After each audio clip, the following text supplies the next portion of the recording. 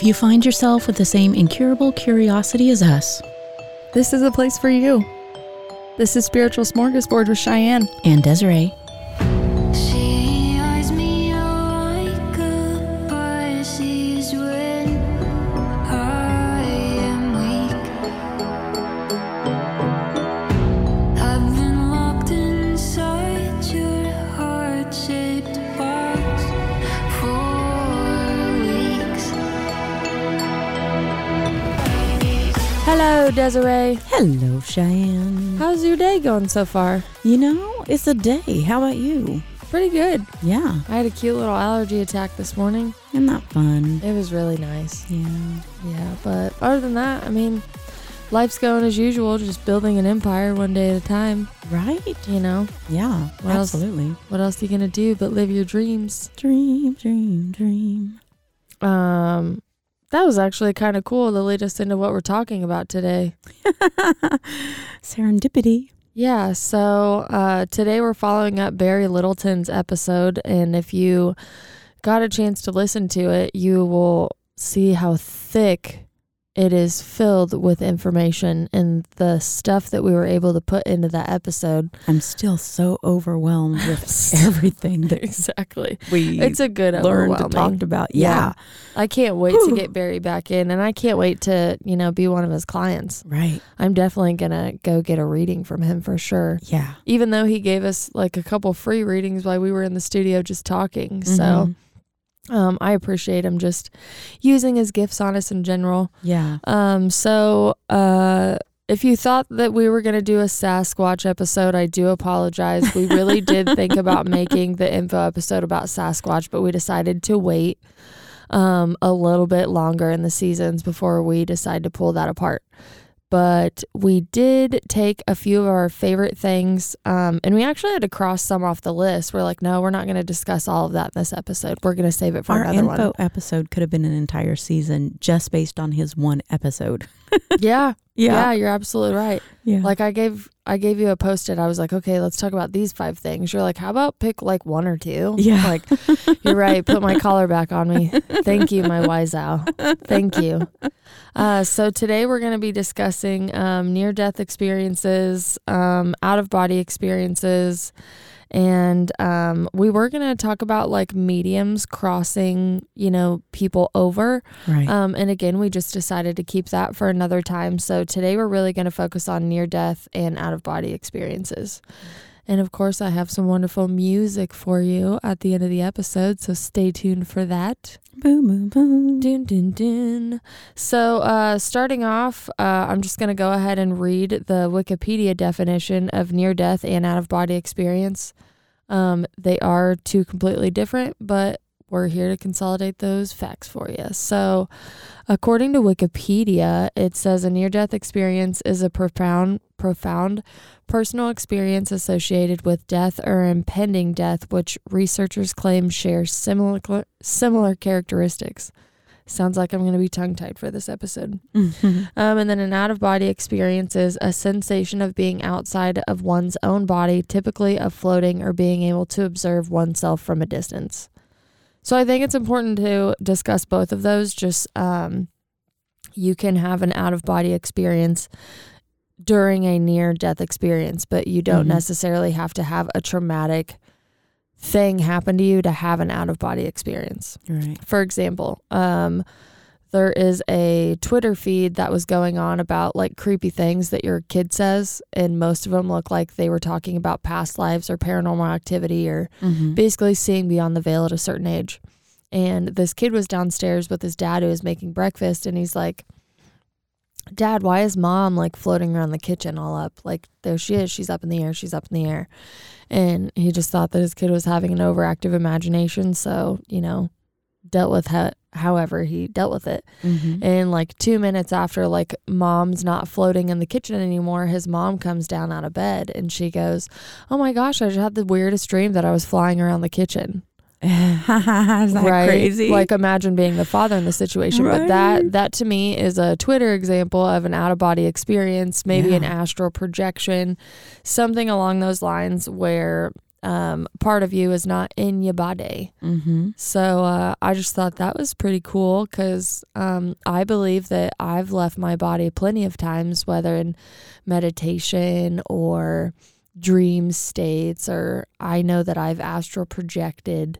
And I think it's more common than people think. Like, Mm-hmm. I think when you get to talking about those things and it's not really like your forte or it's in your experience or even in your comfort zone, like you have to believe there's something to the people that can do it. Mm-hmm. You know, it's like mystical and like all your chakras must be in line Mm-hmm. before you can do it. But I guess that I really enjoy just like bringing it down to a really grounded level and be like, anybody can do this. Mm-hmm. Anybody can do it. But Mhm. yeah, so that's kind of my like comparative real quick, just so out of body and near death, you can just know the definitions. Mhm. And I know that you have one of my favorite references for near death experiences. Yeah. So when I was kind of trying to find a way to learn a little bit more about near-death experiences, I came across something that I haven't seen yet, but I might be the only person that hasn't. It's called Surviving Death, and it's a documentary on Netflix. And It's such a good show. yeah. So I probably will go watch it. I don't watch TV anymore, which is why I might not have seen it. But I mean, I still have it because my entire family does watch TV. I guess I just don't have time for it. But so it's based on a book actually called Surviving Death, who is a journalist. Leslie Kean wrote the book, and then Netflix picked it up and did a documentary on it. But it's all about ghosts, medium, signs of reincarnation, and basically, obviously, near-death experiences. And the University of Virginia did a study, and basically they discovered that there's very similar experiences of people who survive death and claim to have NDEs, or near-death experiences. And sorry, I'm going to have to drink some water. Get your Invisalign on, girl. Right. And so it's primarily about a neurosurgeon who had a kayaking accident where she basically, I guess, died and came back to life. So Yeah. I want to interject on this because I remember how I felt watching this. So Yeah. her kayak goes over like a waterfall or something. Mhm. And however it happens, her kayak gets pinned under the rocks, like under the water. Mhm. So she's not like on a hospital bed or anything. Like she's held and trapped underwater, Basically drowning. basically drowning and Mhm. having an out of body near death experience. Mhm. And the crazy thing is like they all have their GoPros on. Right. So there's video footage of her friends like coming out into Trying like to save her. her kayak is like poking out of the water, and they just know, like they look at it and they're like, there's no way that she's alive at this point. Mhm. So they think that they're already like retrieving a corpse at this point. Right. And then they're counting how long she's underwater. Mhm. And everybody's just like, there's just no way she's alive. There's no way she's alive. There's no way she's alive. The way that she was pinned, the way the kayak hit, like, I mean, you don't come back from stuff like this. Yeah. So in between, like on the documentary, spoiler alert, she like her friends are recapping and the video is recapping like saving her life. And then it's interviewing her and she's like, while my friends are trying to retrieve my body that they think is dead, this is what I'm actually experiencing. Mm. And it's so powerful the way that they actually did the documentary, Mhm. going back and forth between her and some other worldly experience. And like you feel it with your emotions. You're like, oh my gosh, she's totally fine. She's calm. Like she's in the arms of the all. And then the video pans back to her friend's GoPro and you're like, oh my God, she's still underwater. How is it even possible she's alive? Mhm. So yeah, I'm sorry that you haven't seen it yet because it is riveting. Yeah. Well, I'm definitely going to go watch it. I mean, Highly recommended. yeah, for sure. And it talks about that, like, she kind of gets this message that she has more work to do on Earth, and so she chooses to come back. And that's a common experience, that people who have NDEs kind of make this choice that they will come back. And it changes people, and that they have this choice and this journey in the afterlife, and they leave them with this feeling of not being afraid of death. And it's very transformational for them.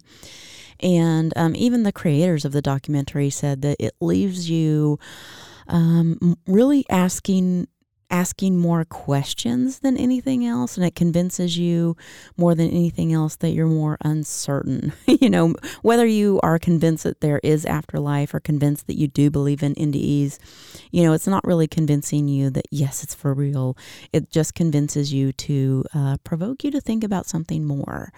And and the author of the book, Leslie Kean, while she was writing the book, she talks about how her brother actually passed away, and part of the book was also her researching how to have after-death communication. And so she writes about that in the book as well, and that she did have some after-death communication with her brother. And so it's just really interesting. And so I came across that, and I really just kind of wanted to share that and encourage everyone, if you do have some curiosity about near-death experiences, what they're like, what it's about, maybe go watch that on Netflix, because it's interesting, or even read the book Surviving Death.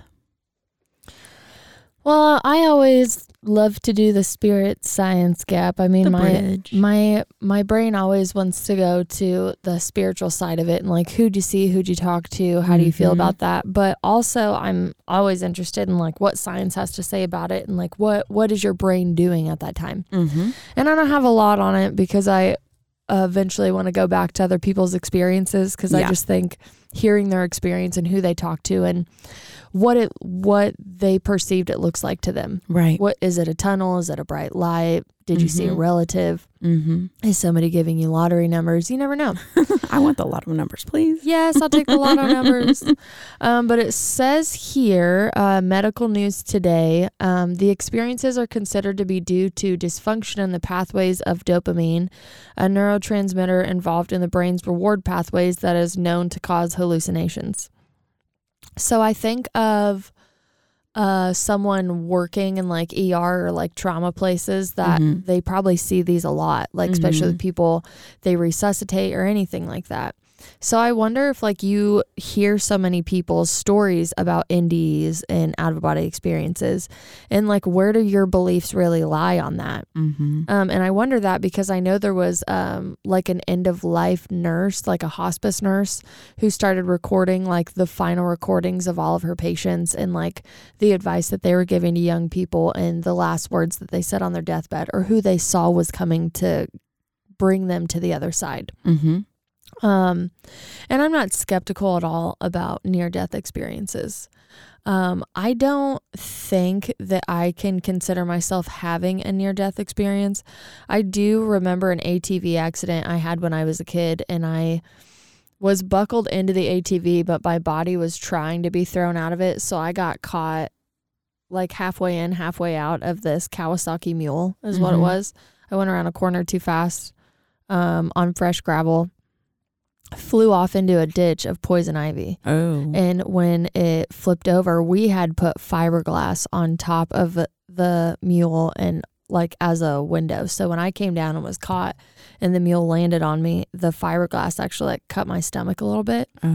And I just remember like knowing that I'm going to have the accident. And then the next thing I know, everything flashes in front of me. And then I wake up real quick and like I'm back and I can hear the motor running. Like I'm fine, I'm not dead. But that moment between like when it was going to crash into the ditch, the thought of, oh man, is this going to hurt? And then the whole accident actually happening and then me waking up, I can remember the flash. But I don't know if I really consider that a near death. I think I was just terrified and tried to black out for a minute. Right. You never really know. But that is the closest thing that I could think to experiencing it. And I say that because everybody feels a different way. I know there's like skeptics is a reason people don't like to come forward and report it. And then a lot of people say that they have a really, really good euphoric experience and it's like life-changing. And then some people have a lot of really terrible experiences. Like it's terrifying. Like for instance, Nick, he died and there was nothing. There was no light. There was nothing there. And I remember him telling me that when we worked together. He's like, I do remember him saying that. Yeah. He said, yeah, I died. He's like, to me, nothing happened. He's Yeah. like, I was just like in this black abyss of nothing. So I was like, that's an example that isn't talked about a lot, because so many people talk about seeing people in colors and The light and all of this. So 2 examples that I found I thought were really good of trying to explain other people's experiences was feeling very comfortable in pain and free of pain, which would be great, because if you're doing a near-death experience, what your body's going through is probably really traumatic at the time. yeah. A sensation of leaving the body, sometimes being able to see the physical body by floating above it, the mind functioning more clearly and more rapidly than usual, a sensation of being drawn into a tunnel or darkness. And they all talk about this force, like they can feel themselves dying. They can feel themselves being pulled away.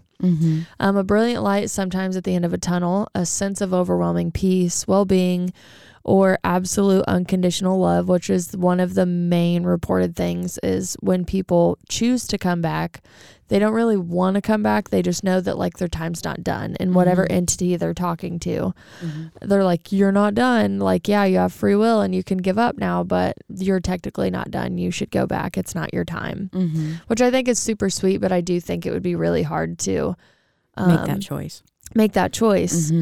Unconditional love is just such a great feeling. I can't imagine like feeling it while knowing you're going to come back into a very traumatized experience. Imagine like going your whole life. I mean, I'm speaking from myself, like you're always in search of like love, the perfect love, feeling so loved. And then you get there and then being like, and now you have to give it up. Yeah, now you have to go back. Choose to give it up. For the greater good. Yeah. A life review or recall of important events in the past, a preview of future events yet to come, encounters with deceased loved ones or with other beings that may be identified as religious figures. So I thought that was cool, but this is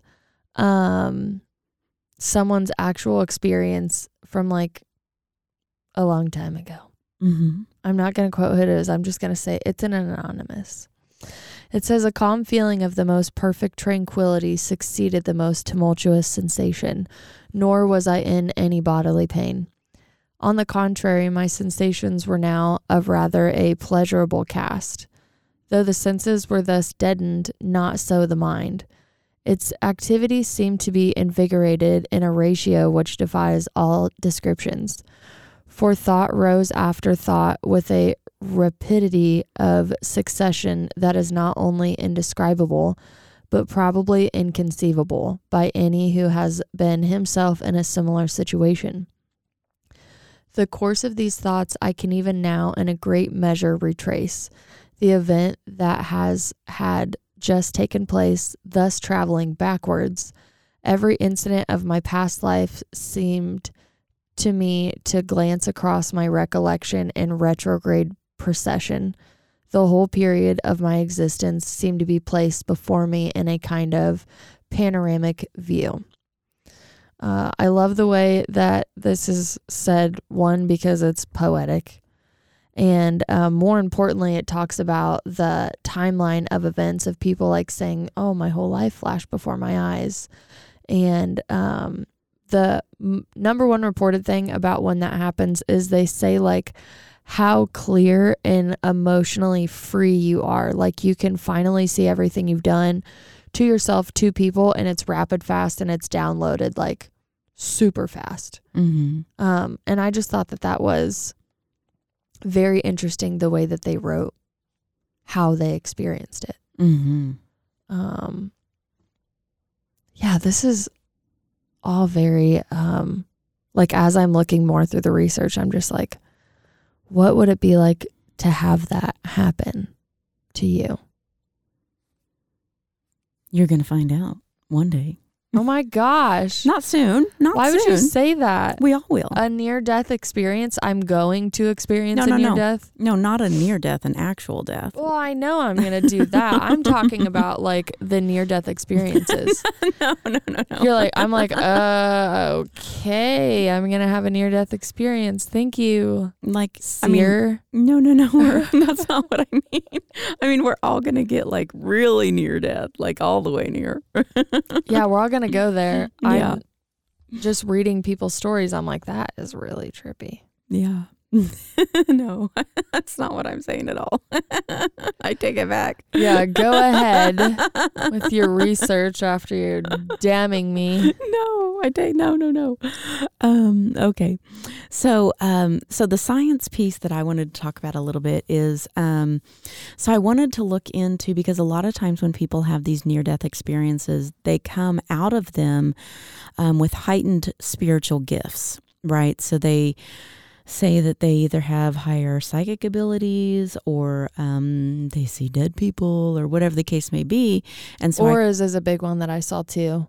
Like immediately when they wake up, they saw the auras of everybody. Mm-hmm. They're like, Yeah, so I kind of wanted to dive into that a little bit and see if, had that been studied.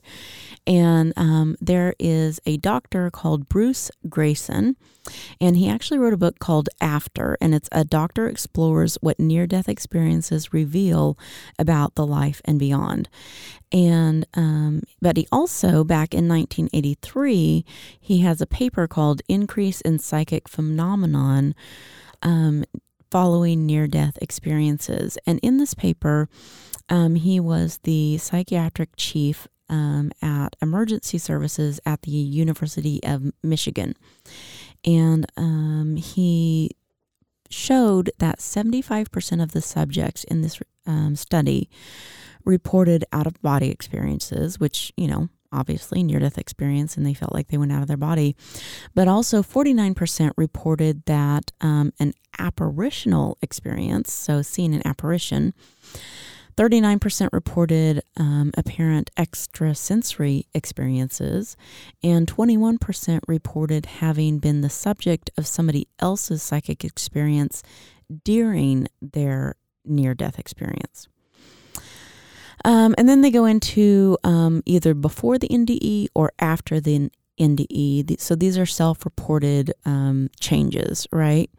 So psychic experiences. So ESP experiences. Sorry, I'm going to need some water. do your thing. Mm-hmm. Before everybody writes in and they're like, why is Desiree lispy so much now? It's Invisalign. Go get you some. Okay, so awake ESP experiences before their near-death experiences, 24% said they had some kind of experience, and after, 55% said they did. And then ESP agency, meaning I believe that I have some kind of extrasensory perception. Before, 10% said so. After, 30% said so. In dreams, they 18% said so. After, 33% said so. And then out-of-body experiences, before, 11% said that they did, and then after, 44% said that they could. Let's see here. Encounters with apparitions before the NDE, 13% said that they had had some kind of encounter, but after, 45% said that they'd had an encounter with an apparition. So those are just like, oh, this one's kind of interesting too. Mystical experiences or like lucid dreaming, beforehand, 24%, and after, 55 to 59% said so. So lots of evidence, self-reported evidence, saying that people who have near-death experiences self-report that there is a huge increase in psychic abilities. Not really a way to test that necessarily, because you never know when you're going to actually have a near-death experience. But self-reporting anyway says, yeah, we do have a lot more abilities. And not really necessarily why that happens. Like there's no really way to check like what changes in your brain or whatever the case may be causing that, because there's no way to know who's going to be having a near-death experience and then follow them to say, oh, and now we see what changed. Now we need to see what changed. Yeah. There are plenty of studies out there. There's an organization I'll bring up in a minute, but as you were saying that, more science came to mind. Awesome. And again, I believe in near-death experiences. I believe in the connection and all of that, but I'm always curious what the brain's doing. And it's saying in macular degeneration, the center of the visual field gradually fails. Patients report the hallucination of ghosts relatively frequently. This might be due to the brain attempting to make sense of the neural noise being generated from the faulty or partial messages it is receiving. In short, a brain hallucinating at a time when it is receiving unusual signs or not receiving appropriate signal is not such a surprise. So it goes on and it says, explaining the euphoria, most people say it's a blissful experience, and at first glance, this seems paradoxical given the circumstances surrounding an NDE. However, a number of recreational drugs have been found to closely mimic the visual and emotional aspects of NDE. So do you know what ketamine is? I mean, I've heard of it. It's an anesthetic. People Okay. also use it recreationally. It's like heavy in the festival scene. Oh, okay. Like ketamine, DMT, stuff like that. Like it. I know DMT for sure. Yeah, it's known to give you hallucinations, out-of-body experiences, euphoria, disassociation, and spiritual experiences. So basically the same receptors utilized by other recreational drugs such as amphetamines is Mhm. kind of what you should think about that. But they're correlating what people feel on ketamine is what people also feel on like a near-death experience or an out-of-body experience. Also stating, when an animal is under extreme stress, dopamine and opioid pathways are known to trigger. These reward pathways seem to come into play during traumatic events. Although we do not know exactly why this should be, they no doubt evolve to be of assistance in times of extreme danger. So you think of like activating your fight or flight Mm-hmm. in that moment, which is what I think maybe is like pulling you back into your body is your fight or flight. Which, I mean, that's not on this. That's just what I think in Yeah. the moment. If you're going to activate something, it sounds like that. The tunnel of light is explained scientifically by basically lack of oxygen to the retina, which that's cool. I get it. But I still want to believe that there's a bright light. Yeah. So not taking away from anybody's experiences at all. I just think it's rather cool how science always tries to explain these things that happen to us. Mm-hmm. Well, and when you talk with like mediums, even just with Barry, sorry. I was like, I don't know where you're going. You're like, I can't tell you your I word. don't know what you're going to say. So when Barry was here, he was talking to us about when he's talking to the trapped spirits and he's asking them, is there anything that you see? And they describe seeing a tunnel of light. Well, they no longer have bodies that are lacking oxygen in order to make that what they see. Oh, that's a really good example. Mm-hmm. Yeah, you're right. Because all of the attachments, earthbounds, I think is the most respective term. Mm-hmm. They say they don't want to go into the light because they're scared or they're fearful or they're like unworthy of it. Mm-hmm. But at the end of the day, they still see a light and they don't have retinas. Yeah, that lack oxygen. Yeah. So they still don't see need that. oxygen because they're earthbound spirits. Mm-hmm. That is a really good point, Desiree. Mm-hmm. Which, I mean, I only bring science in it to Bridget. I don't bring it in Right. to discredit any. No, but that is what anything that science we're uses. saying. They're like, well, you're just lacking oxygen. That's why you Yeah, see that tunnel. in your body. Well, then what do we do about all of these earthbounds that say that see the same thing. Yeah. Mhm. It's not my favorite. It's like sad, but one of my favorite earthbounds that Barry talked to, he was like, do you see the light? Do you remember God's love? And he's like, God doesn't exist. If God existed, we all wouldn't be bumping into each other and you guys wouldn't be ignoring us all the time. Yeah. And I was remember like, him saying oh, that's such a sad soul. But that. You know, when you think of like how many of us are on earth, like how many spirits are out there just bumping into each other, like trying to get everybody's attention. And we're doing like alive or not alive, we're all just bumping into each other and God's ignoring us. That's how some of us feel. You know what I mean? I was going to say, I don't feel that way, but I know that there are people that feel that way. Yeah. Mm-hmm. Yeah. It's a good thing to bring up, the spirits that are still talking about this light that even near-death experiencers are talking about. Mm-hmm. Yeah.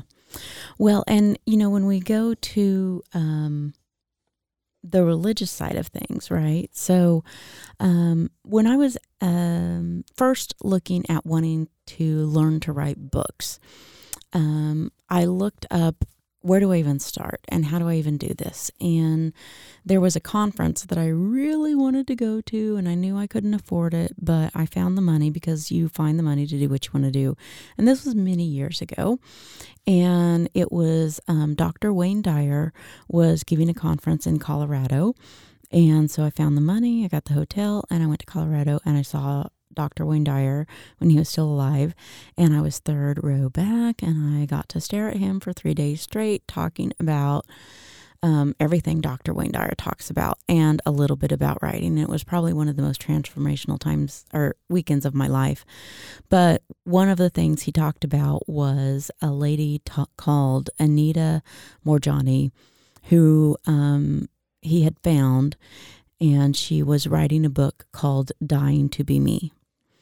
And it was all about her near-death experience. And he was so impressed with her. He was helping her get published.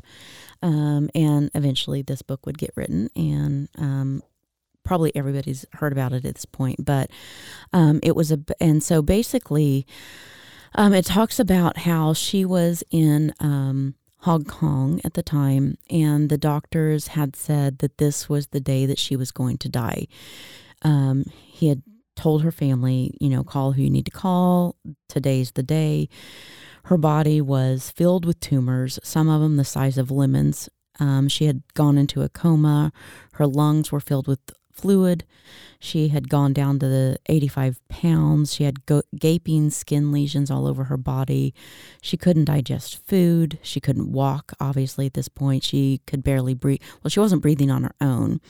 Her organs had shut down. And like I said, her family had been told that they needed to tell her goodbye, because she had hours, not days at this point. And nobody knew it at the time, but she was fully aware of everything that was going on around her. She knew what the doctors were doing. She knew who was with her. And in her mind, she was not only in the room, but she was beyond her room. In this moment, she was expanding beyond her body. She was expanding beyond everywhere and everything at the same time. She was aware not only of what was happening in the room, everything in Hong Kong. She was aware of her brother in India, who was desperately getting on an airplane, trying to make it to her before she passed away. And she was clearly in understanding of everything that was happening. And she understood that she was connected to everyone all at the same time, and that everyone was everything, and everything was consciousness. And she felt that she was given a choice to go back, and she didn't want to.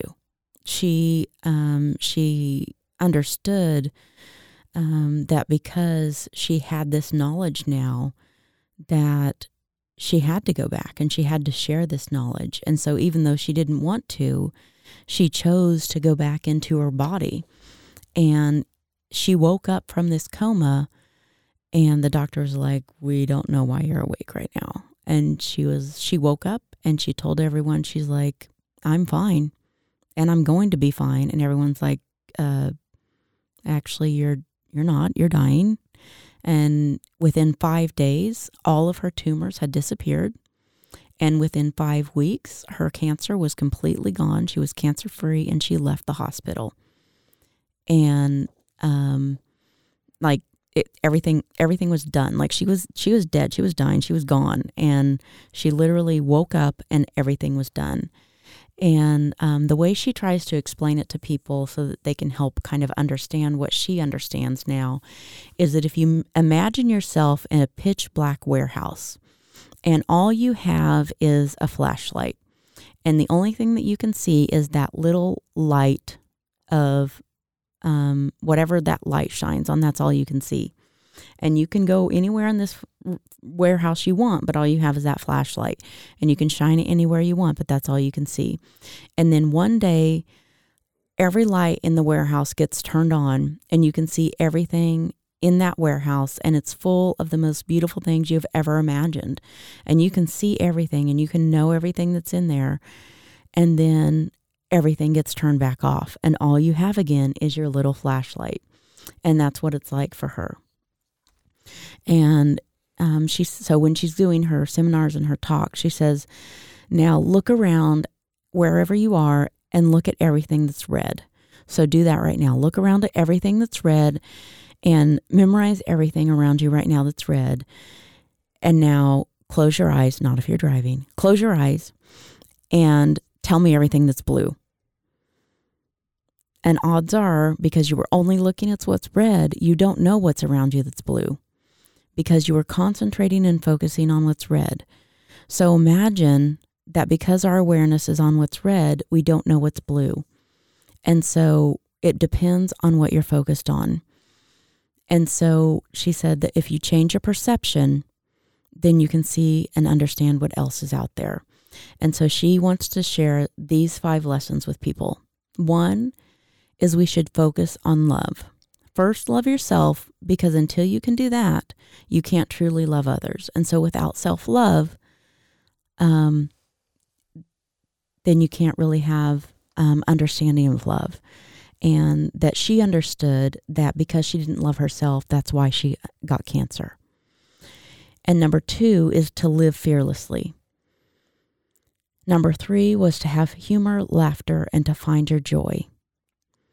Number 4 was that life is a gift, and we only learn that when we lose life, and that even the challenges are a gift. And if it doesn't yet feel like a gift, then you haven't gotten to the end.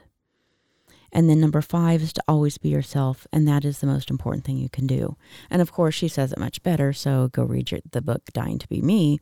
But it kind of brings it back around to like that spiritual aspect of that near-death experience. And if that wasn't a near-death experience, like how do you even live from end-stage lymphoma? I don't even know, but... That story is really powerful though too, It really especially how she didn't go into like a victim mindset of it. Mm-hmm. I really appreciate so many people I know would take that route, and it would be like, oh, well, I mean. Well, she probably was in a victim mindset up until the point where like she consciously expanded at her time of death and understood everything that she really was and chose. And everything she's going through is for her. It's not happening to her, which is really big. Yeah. Great resource. Yeah. I'm glad that you brought her up. It's a great segue into the Forever Family Foundation that I found. And I'm just going to read this straight off their website because what they're doing is great, and I want people to know about this.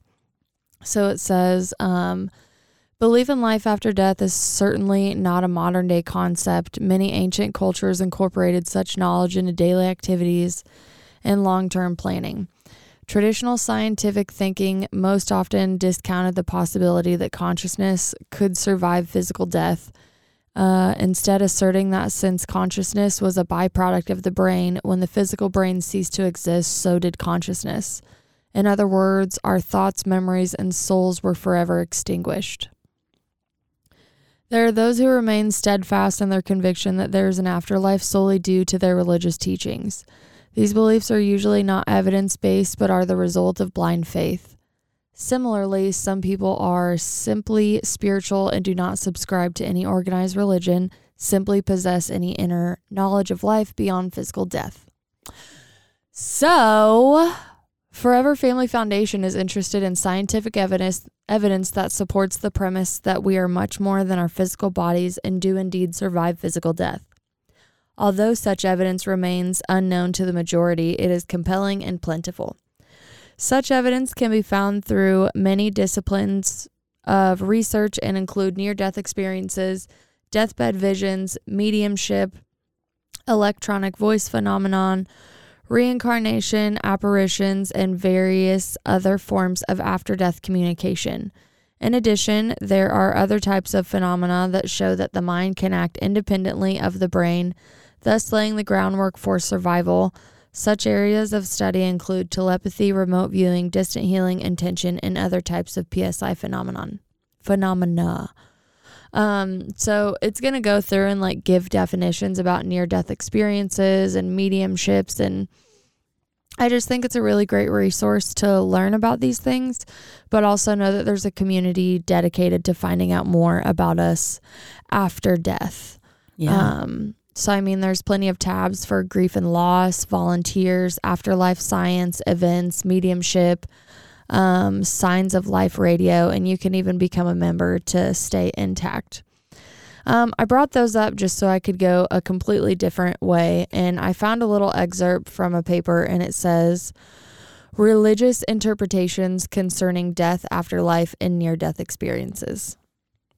And I found a few things in there that I thought I would like to share with you and all of our friends. Yeah. And it says, polls and studies support the assumption that the majority of people believe that death is not the end of one's existence, but rather a transition from one life to another. Different religions have provided belief structures that support the religious and social needs of practitioners. Rituals and sacred writings support the various religious interpretations of what death is and what it will be like in the afterlife. However, even with the differences in religious beliefs, there are similarities between many different religious groups regarding afterlife beliefs. One similarity among religious groups is the belief in an afterlife following physical death. Another similarity is the presence of the two polar images of life after death. The heaven and hell is the biggest one that I've seen that is compared between all of these. A belief in the immortality of the spirit has been present in most religions for centuries. The belief that there is a life after death is one of the oldest concepts of human history. Proving the immortality of the human soul has been the objective of many philosophers, theologians, and scientists. Our own death is indeed unimaginable, and whenever we make an attempt to imagine it, we can perceive that we really survive as spectators. What was I going to say on that? Oh, hence the psychoanalytic school could venture on the assertion that at the bottom no one believes in his own death, or to put things in another way, in the unconscious, every one of us is convinced of his or her own immortality. Many beliefs in life after death have concerned a non-physical transition into a serene spiritual world with encounters with other deceased people and possible religious figures. There may be a judgment or accounting of one's life with a final disposition of the individual spirit following the period of judgment or personal assessment. Near-death experiences and the reports of a consciousness of life after death have been provided by members of Buddhist, Hindu, Islamic, Jewish, Christian, and Mormon religions, among many others. And then agnostics and atheists also have reported near-death experiences, even with their predisposed lack of belief in anything greater than personal self in this life. The following are brief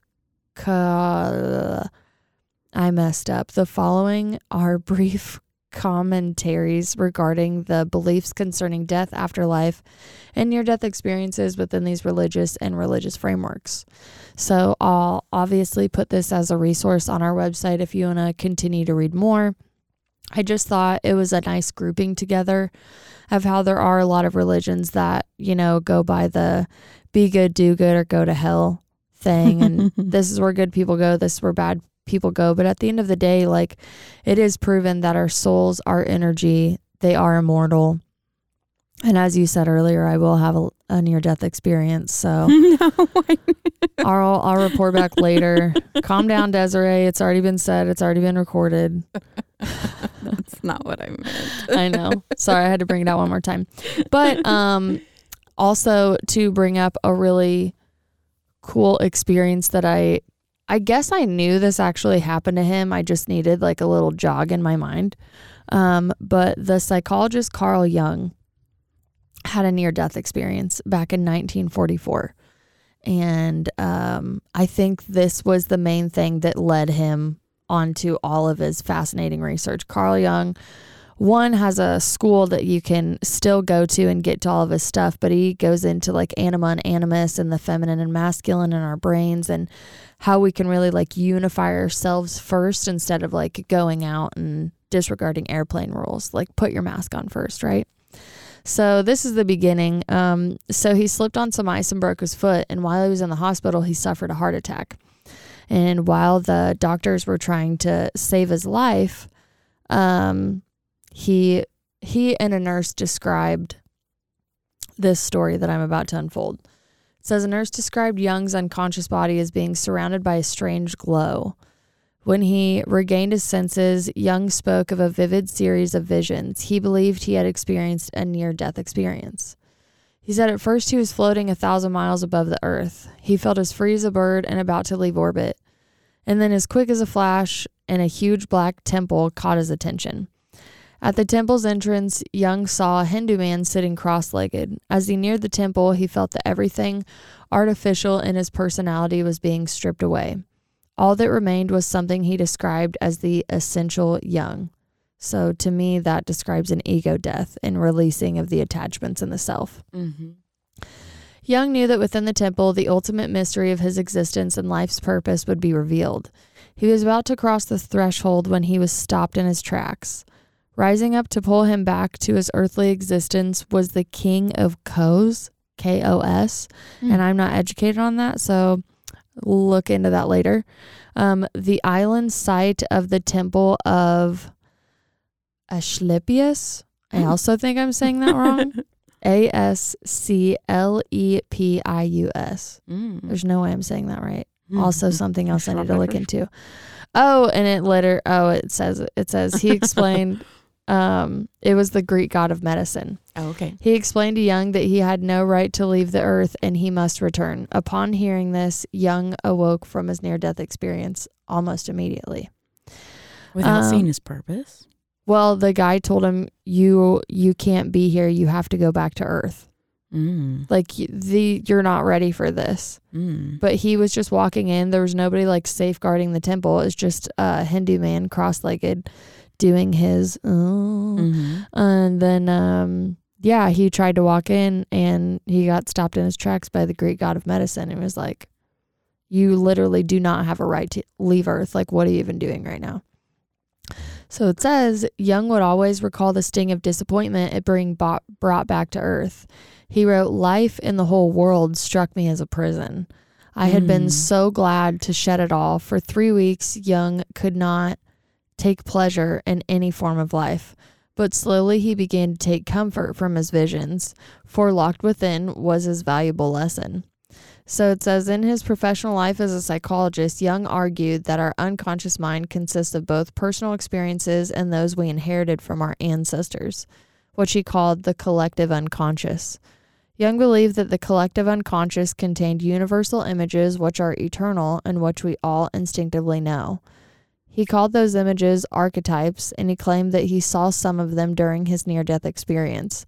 For example, he believed that the King of Kos represented his actual doctor, while the Hindu man was not only an archetype of his own higher self, but also of the God image within us all.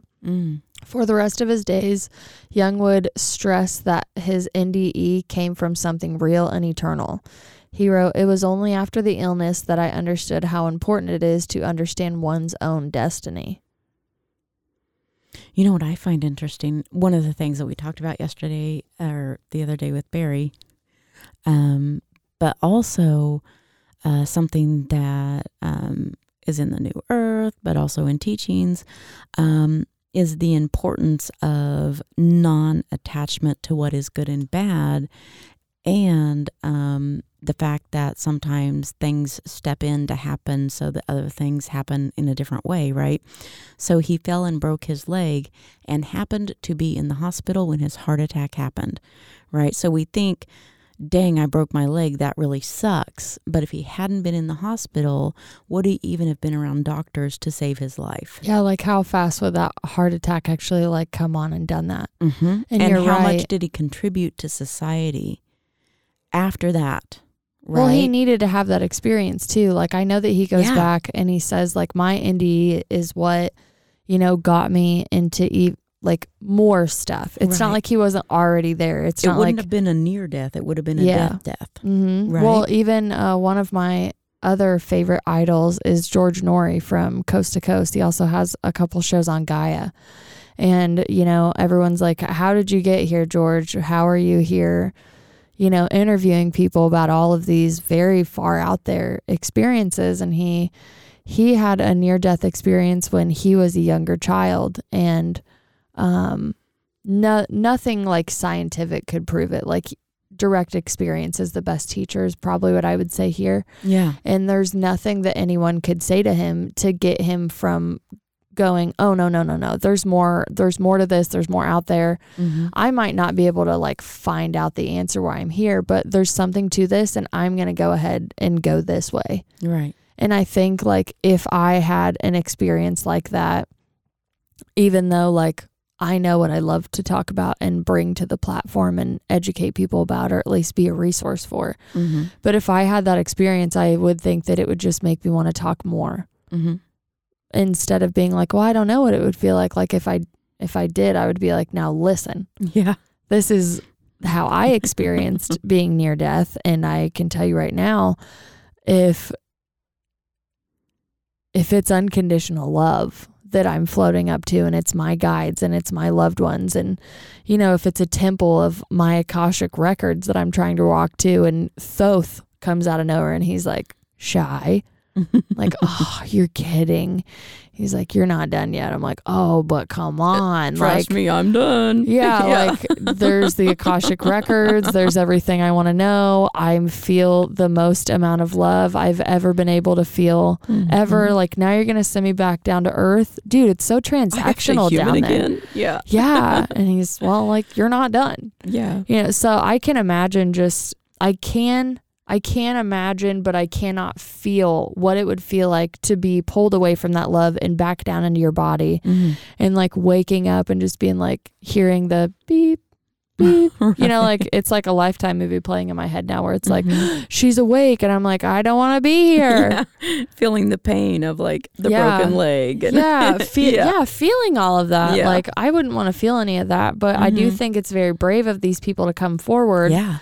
Again, not against science, but if you have those people that only have that analytical scientific proof, like you wake up and you're going to need compassion in that. That's what I would need. Like if I'm on a hospital bed, I just went through something traumatic and I just saw like all the answers to the universe and all of that. And they just go, oh yeah, honey, well, we use ketamine on you for this. And like ketamine will do this to your body. It's like, no, I saw. Yeah. I felt, Yeah. I heard. Maybe you did. However, I Yeah. still know. Yeah. So, I mean, and I guess I'm just saying that because I know that there's more people than Nick and Barry that we've talked to that have experienced out of body or near death experiences. And they were both profound for both of their lives. Right. Fully changed them. Fully changed them. Just a completely different perspective. Like, God view on everything for a minute. It's the best way I can think. You're free of suffering, free of everything for that moment, and you can really, really see clear.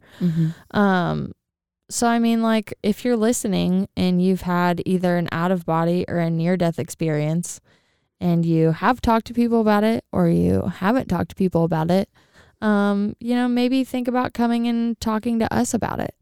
Because this is just a phenomena that doesn't get old to me. It's kind of like indigo children and reincarnation and even kids like remembering past lives. Like I will listen to these stories all day long from how that experience happened to you, what you actually went through, what you actually saw, and then what happened afterwards. I know that you already hit on like psychic powers getting stronger. And I have nothing to back up my opinion besides the fact that, like, why wouldn't they get stronger after seeing that? Why wouldn't that make you believe in more? Why wouldn't you feel closer to spiritual? Yeah. Everything. Why wouldn't you feel like closer to God after that, right? Yeah.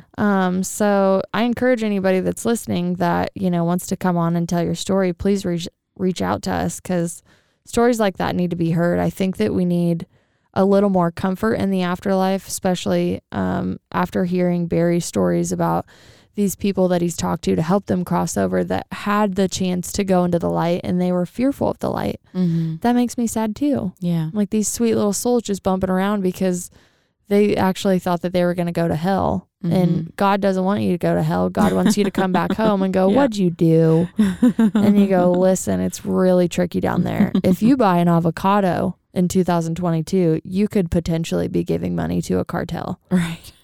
I don't know what to do down there, bud.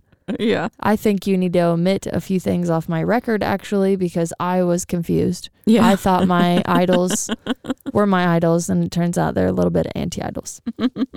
There's a little God humor for you. We really hope you enjoyed the near-death experience episode, and if there are any other resources or just things that you would like us to talk about, feel free to write in, and we'll be happy to put something together, bring a guest on, whatever we would like to do or whatever you would like to do for us. We're going to keep pumping out the seasons because this is what we do. Desiree, thank you for bringing your research in today. I learned a few things from you and I got a nice recap about, it was Surviving Death on Netflix, correct? Yeah. And Yeah. thank you, for Cheyenne, for bringing in your stuff. I really enjoy it. I feel like overly chill for this episode. Yeah. But I don't know. I guess I just want to like make sure I talk about it like respectfully and want anybody to know, like, if you've had an experience like that, like I have the highest respect for talking about that. And, you know, I just love you for going through what you went through. That's probably the best thing. I have a high amount of compassion for anybody that could go through that. And if you can see your light at the end of the tunnel while still coming back to earth, I think that's big because I wouldn't want to come back. Mm-hmm. I think that's for why I'm like sure. so somber about it. Mm-hmm. But today though, I am really, really excited to tell you guys about the music that I'm bringing on. One, it is sponsored by Vitality Exposed Concert Photography. Go check her out on Instagram. All the links are down below for you. And my buddy's actually a drummer in a couple bands back home. And one of the bands is called Graylight Divide. And they released this song on Spotify not too long ago. They have a couple other ones coming out soon. And they actually have been working with Morgan Rose from Seven Dust. So I'm really excited to play this for you. It's called Answers. You can find it on Spotify. And you can also find it linked below. So enjoy and have a good day.